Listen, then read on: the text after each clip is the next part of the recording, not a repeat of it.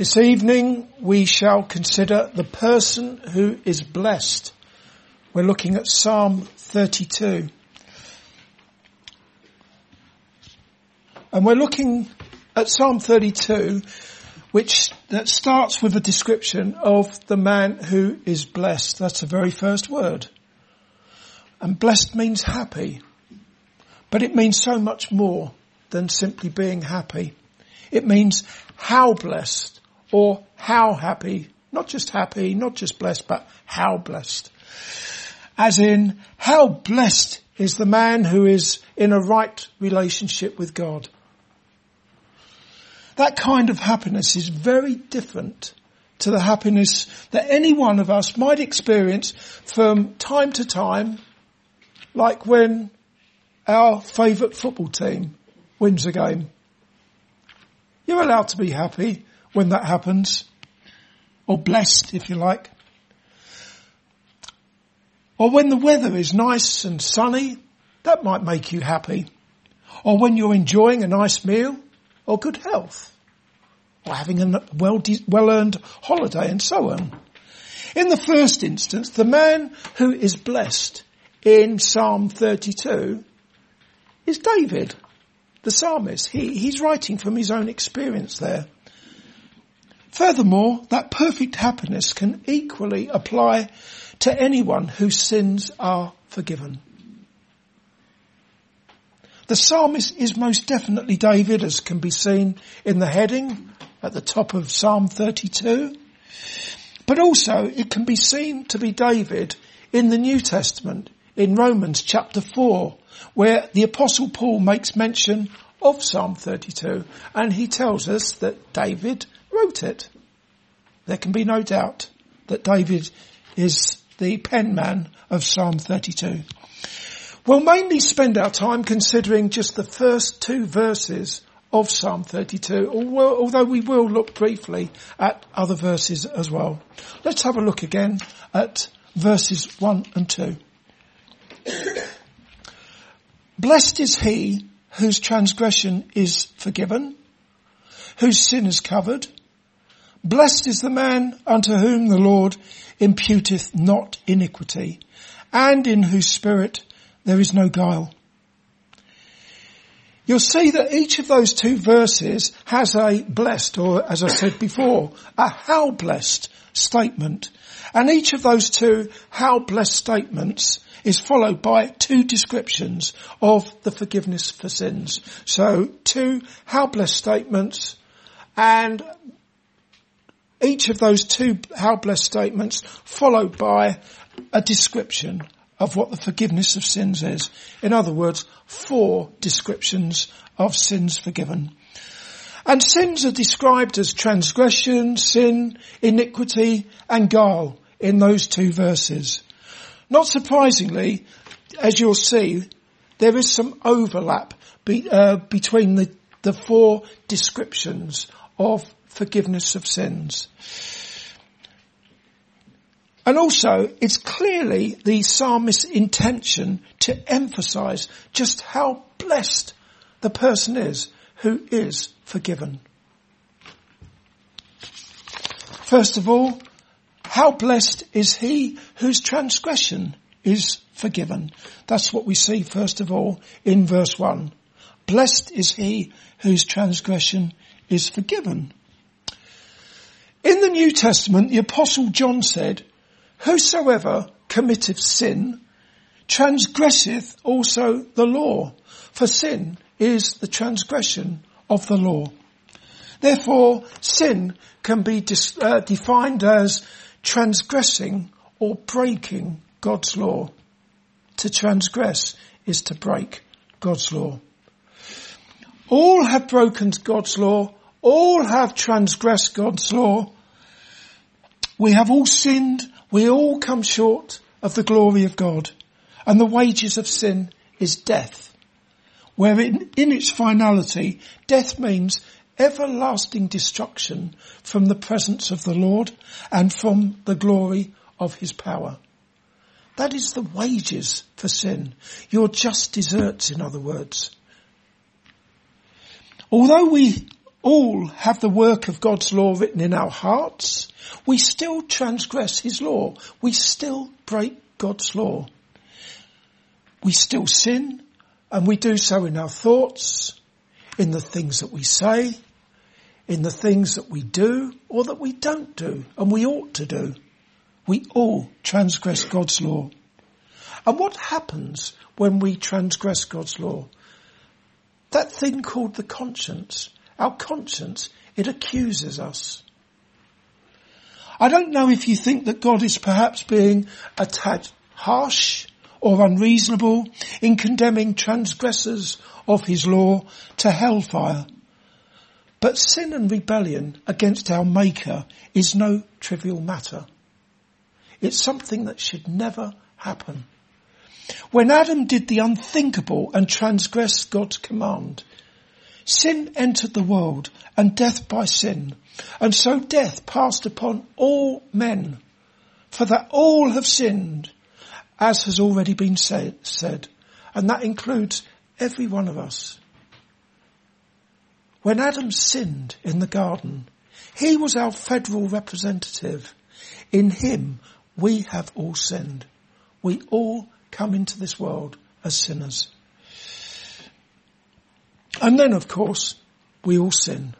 And how good we become as we get older and older. We just become better and better at sinning. It's only when you appreciate something of the sinfulness of sin. That's how it was described to me by an old man when I was in the London City Mission. The sinfulness of sin. I thought that was good, what he said there. Because I don't think a lot of Christians they know about sin and they truly believe that Jesus died on a cross bearing their sins. But I don't think even Christians appreciate the sinfulness of sin. How abhorrent it is. And it's only when you appreciate something of the sinfulness of sin, how repugnant sin is, that you can appreciate something of how blessed the man is whose transgression is forgiven, where forgiven means lifted up, carried and taken away. I'll say that again. It's only when you realise just how sinful sin is that you realise just how blessed you are if you are forgiven your transgressions. And forgiven means lifted up, carried and taken away. And that's what happens to your transgressions, lifted up and taken away. Under the terms of the old covenant arrangement that God had with Israel, there was an annual day of atonement during which 2 goats were taken. One of the goats was sacrificed as a sin offering for all the people of Israel. And the other one, the scapegoat, was released into the wilderness. When the Lord Jesus Christ, who is the mediator of the new covenant, came into the world, John the Baptist heralded the beginning of the earthly ministry of Jesus with the words, "Behold the Lamb of God, which taketh away the sin of the world." Interesting choice of words. Behold the Lamb of God, which taketh away the sins of the world. Taketh away is just one word in the original Greek, and it also carries the meaning to bear. The reason I'm telling you this is so that all of you whose transgression is forgiven, where forgiven, again, it means lifted up, taken away, can understand that when the Lord Jesus Christ was wounded for your transgressions at the cross, he was lifted up to die on that cross, wasn't he? And he bare your sins in his own body, and he took away those sins as far as the east is from the west. Talk about a fulfillment of the scapegoat being released into the wilderness. We see it fulfilled at the cross with Jesus taking away your sins, dear Christian. Bearing them in his body, taking them away. Only Jesus can lift up your transgressions and take them away, never to be seen again. Secondly, how blessed is he whose sin is covered.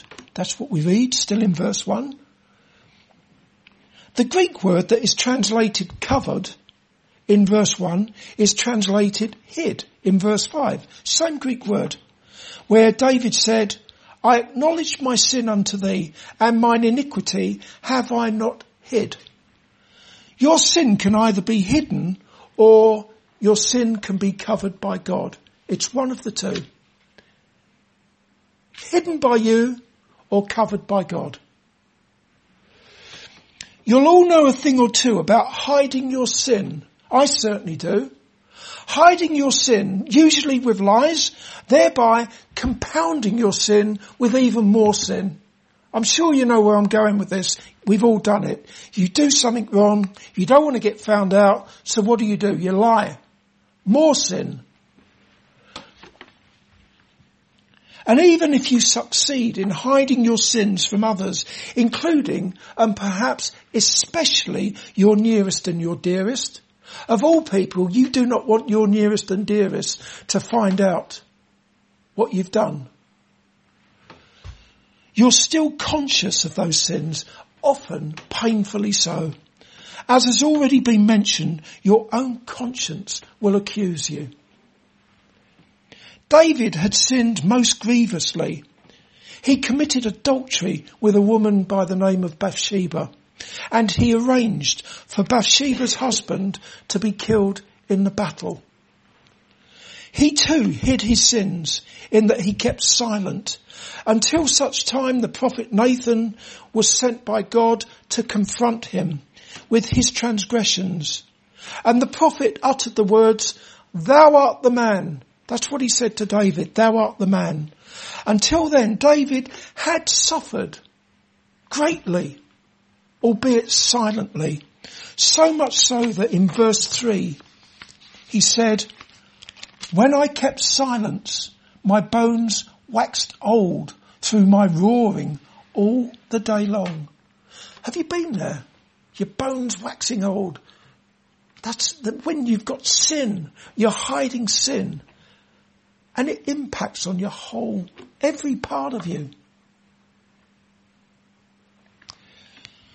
It's never a good thing to hide your sins.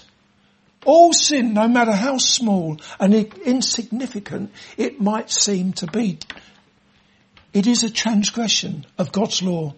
Therefore, no matter how skilled you are at hiding your sins from others, and even if you can somehow live with a conscience that accuses you day and night, so much so that you become weary through lack of sleep, or even if your conscience is seared as with a hot iron, so it doesn't really trouble you too much because you've sinned so often and you've managed to suppress your conscience, you can be sure that your sin will eventually find you out. All your sins are laid bare before God, whom we must give an answer to. You can't hide your sins from God. None of us can. Far better than hiding your sin is for your sin to be covered by God, in the sense that God no longer sees your sin, and he can be said to remember your sin no more. When Adam and Eve sinned, the eyes of them both were opened, and they knew that they were naked, and they sewed fig leaves together and made themselves aprons. However, they were not able to cover their guilt and shame, or should I say they were not able to hide their guilt and shame. When they heard the voice of the Lord, they hid amongst the trees of the garden. However, God graciously covered their nakedness. He made coats of skin and he clothed them. We see a most wonderful and most gracious fulfillment of that divine intervention, with the Lord Jesus Christ covering his redeemed with his own righteousness, his own sinlessness. As the prophet Isaiah said, and as all who are trusting in Jesus as their Saviour from sin can say, And you'll find this in Isaiah 61 verse 10. I will greatly rejoice in the Lord. My soul shall be joyful in my God. For he hath clothed me with the garments of salvation. He hath covered me with the robe of righteousness. As a bridegroom decketh himself with ornaments, and as a bride adorneth herself with her jewels. Consequently, when a person appears before the holy and righteous God, covered in the robe of righteousness of the Lord Jesus Christ, God does not see his sins. And that person is accepted before God in the beloved Son of God, the Lord Jesus Christ. I hope that makes sense to you. You stand before God covered in the righteousness of Christ, the beloved Son. God sees your sins, does not see your sins, and he remembers your sins no more. That's the only way, though. You have to be covered in the righteousness of Christ. There is no other way. Thirdly, we go on to verse 2. Verse 2. How blessed is the man unto whom the Lord imputeth not iniquity. What that means is that sin is not charged to the account of the person whose sin is forgiven. We all have an account. You're familiar with bank accounts? We all have an account. And your sin is not charged to your account if your sin is forgiven. That doesn't mean to say that he has nothing in his account. He does. He has the righteousness of Jesus. And that is something that we've already considered. From the moment that person first believes, God declares him righteous. It's a declaration made from heaven that that person is righteous. With the righteousness of Christ, he is covered and he is adorned in that righteousness. And that righteousness is imputed to his account. That's what we see there. Blessed is the man unto whom the Lord imputeth not iniquity. So there's no iniquity, no sin in that person's account. But what I've just said to you is that you don't have an empty account. You have the righteousness of Christ imputed to your account if you're trusting in Jesus. Earlier on I said that the Apostle Paul mentioned Psalm 32 in his letter to the Romans, the church in Rome. In chapter 4 of that letter, Paul spoke about being justified or made righteous. It means the same thing. Being made righteous by faith in the Lord Jesus Christ and not through works of the law. Not through trying to earn merit before God. None of us can do that. God's not impressed with all your wonderful things that you do. God doesn't sit there clapping his hands every time you manage to go a day without swearing or whatever it is.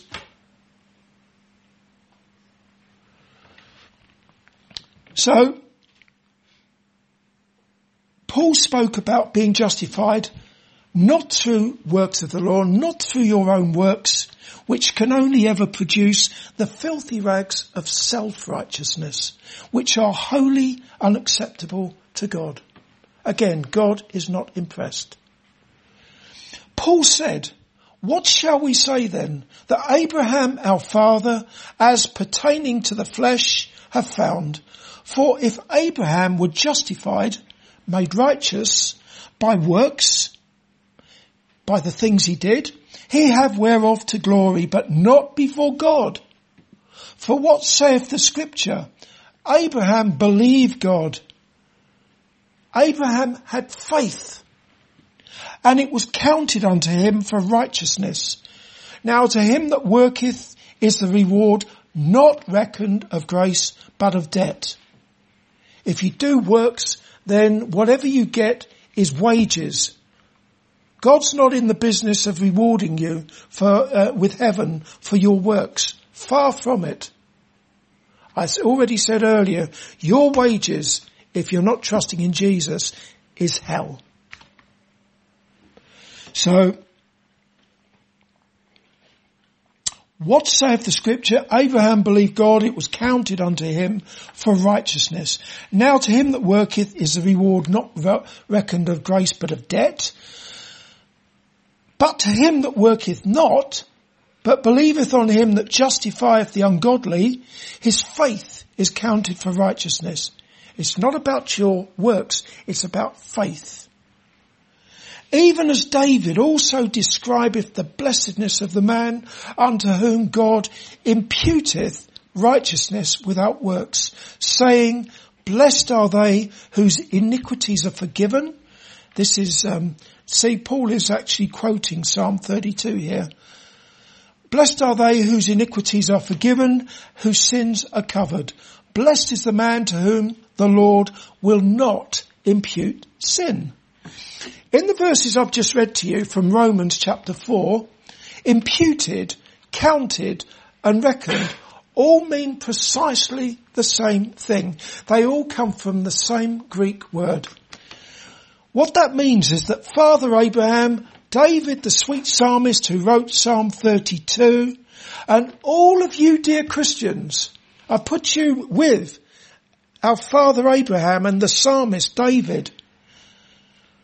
All you dear Christians have the righteousness of God imputed or counted or reckoned to your account through your God-given faith in the sinlessly perfect life, the sacrificial death and the triumphal resurrection of the Lord Jesus Christ.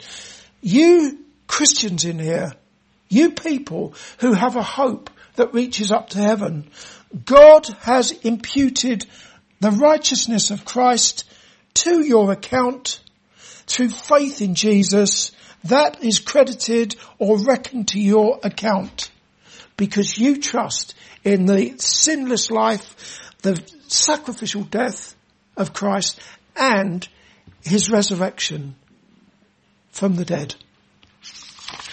Having the righteousness of God imputed to your account necessitated the Lord Jesus Christ being bruised or crushed for your iniquities. For God hath made him to be sin for you who knew no sin. That's Jesus who knew no sin. That you might be made the righteousness of God in him. Two things happen when we're saved. Our sin is imputed to Jesus. And as I said this morning, we don't do that. God lays upon Jesus your iniquity, you who trust in Jesus. So your iniquity, your sin is imputed to Jesus and his righteousness is imputed to you.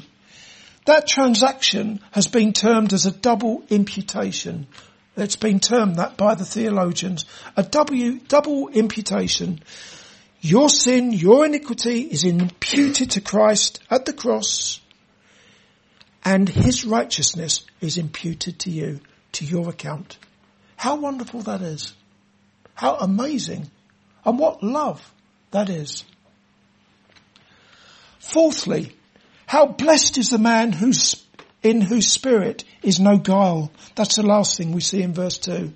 How blessed is the man in whose spirit is no guile or deception or lies. In other words, the man who is forgiven is not living a lie.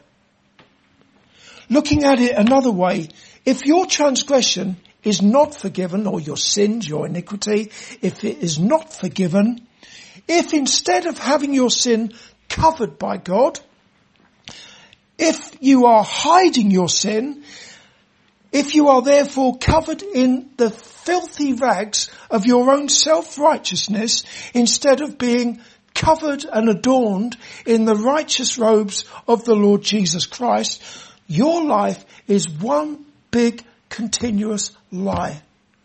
Your life is a sham. Whoever you are, if you are not trusting in Christ, your life is a sham. There isn't a Christian alive who has no more traces of deceit in his heart and no more lies proceeding in his mouth. I have to confess, that's me as well. I can't for 1 second say that there's no more traces of deception, deceit, lies in me. I'd love it if that was the case, but it's not. I'm still a work in progress. And that work will only end when I die and I go to be with Jesus. Same as the rest of you Christians in here.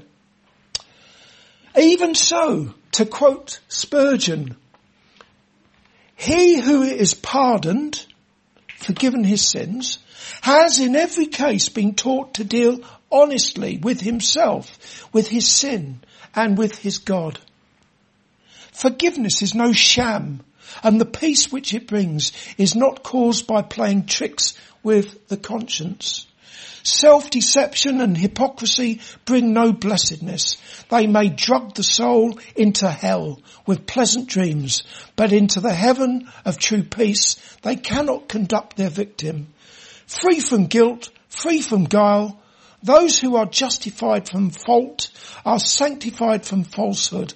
A liar is not a forgiven soul. Someone who is habitually living a lie is not a forgiven soul. And that is you if you are not trusting in Jesus. It's a continual lie, your whole life. Last of all, in the first 2 verses of Psalm 32, we've considered what David said about how blessed the man whose sin is forgiven is, and no doubt he spoke from his own joyful experience. Also, let's just have a look at David's closing words of encouragement to all who are blessed. Look at the last verse there. Be glad in the Lord and rejoice, ye righteous, and shout for joy, all ye that are upright in heart. That's David's closing words to that psalm. So there you are. All you who are blessed, all you who are trusting in the Lord Jesus Christ, you are to rejoice. You are to shout for joy. And that makes sense. We should do. We can be so miserable as Christians. And we of all people ought to rejoice. Because we have a joy that has been given to us. A joy that has its origin in heaven. A joy that Jesus gives. As indeed he gives his peace. There's nothing in this world to match that. The joy and peace, that I've said it all before, the joy and peace that you have if you're not trusting in Christ, it can be here now and gone in the next second. Just vanish, evaporate. But the Christian ought to rejoice and shout for joy. Perhaps we would do precisely that. If only we who are trusting in Jesus as our Saviour from sin appreciated how thoroughly blessed we are with every spiritual blessing in heavenly places in Christ. Just if we took time to just think about the blessings that we have. What's that hymn? Count your blessings. Even in the whole of eternity, we'd never be able to count all our blessings that we have in Christ. But it's not a bad idea to do it all the same. I can think of a lot worse things to do. I can't think of anything better, though, than counting my blessings in Christ. David was able to speak as he did about being blessed. He was able to encourage others despite there still being sin in his life. He was another one who hadn't reached spiritual perfection, not by a long chalk. I've already mentioned that dark time in his life when he committed adultery and so on. About his sin, let's have a look at verses 3 and 4. When I kept silence, my bones waxed old through my roaring all the day long. For day and night, thy hand was heavy upon me. My moisture, my strength is turned into the drought of summer. He had no strength in him when he kept silent about his sin. This is David speaking about his own very dark experience. But it didn't end there. Look at verse 5. I acknowledge my sin unto thee, and mine iniquity have I not hid. I said, I will confess my transgressions unto the Lord, and thou forgavest the iniquity of my sin. You've got those three words for sin there: transgression, iniquity and sin. And the important thing to note there is David acknowledged, confessed his sin, and he received forgiveness. God forgave him his sin. There you have it. That, dear friends, is the single most important thing that you can do, and you must do. You must do it. Whether it's for the first time in your life, or even if you've been trusting in Jesus for many years, and the hand of God, the Lord, might be upon you now, heavy upon you, as it was upon David, because of sin. Don't hide your iniquity any longer, whoever you are. Confess your transgressions unto the Lord, believing that Jesus was wounded for your transgressions, that he was bruised for your iniquities, and by his stripes you are healed. And God remembers your sins no more. Amen.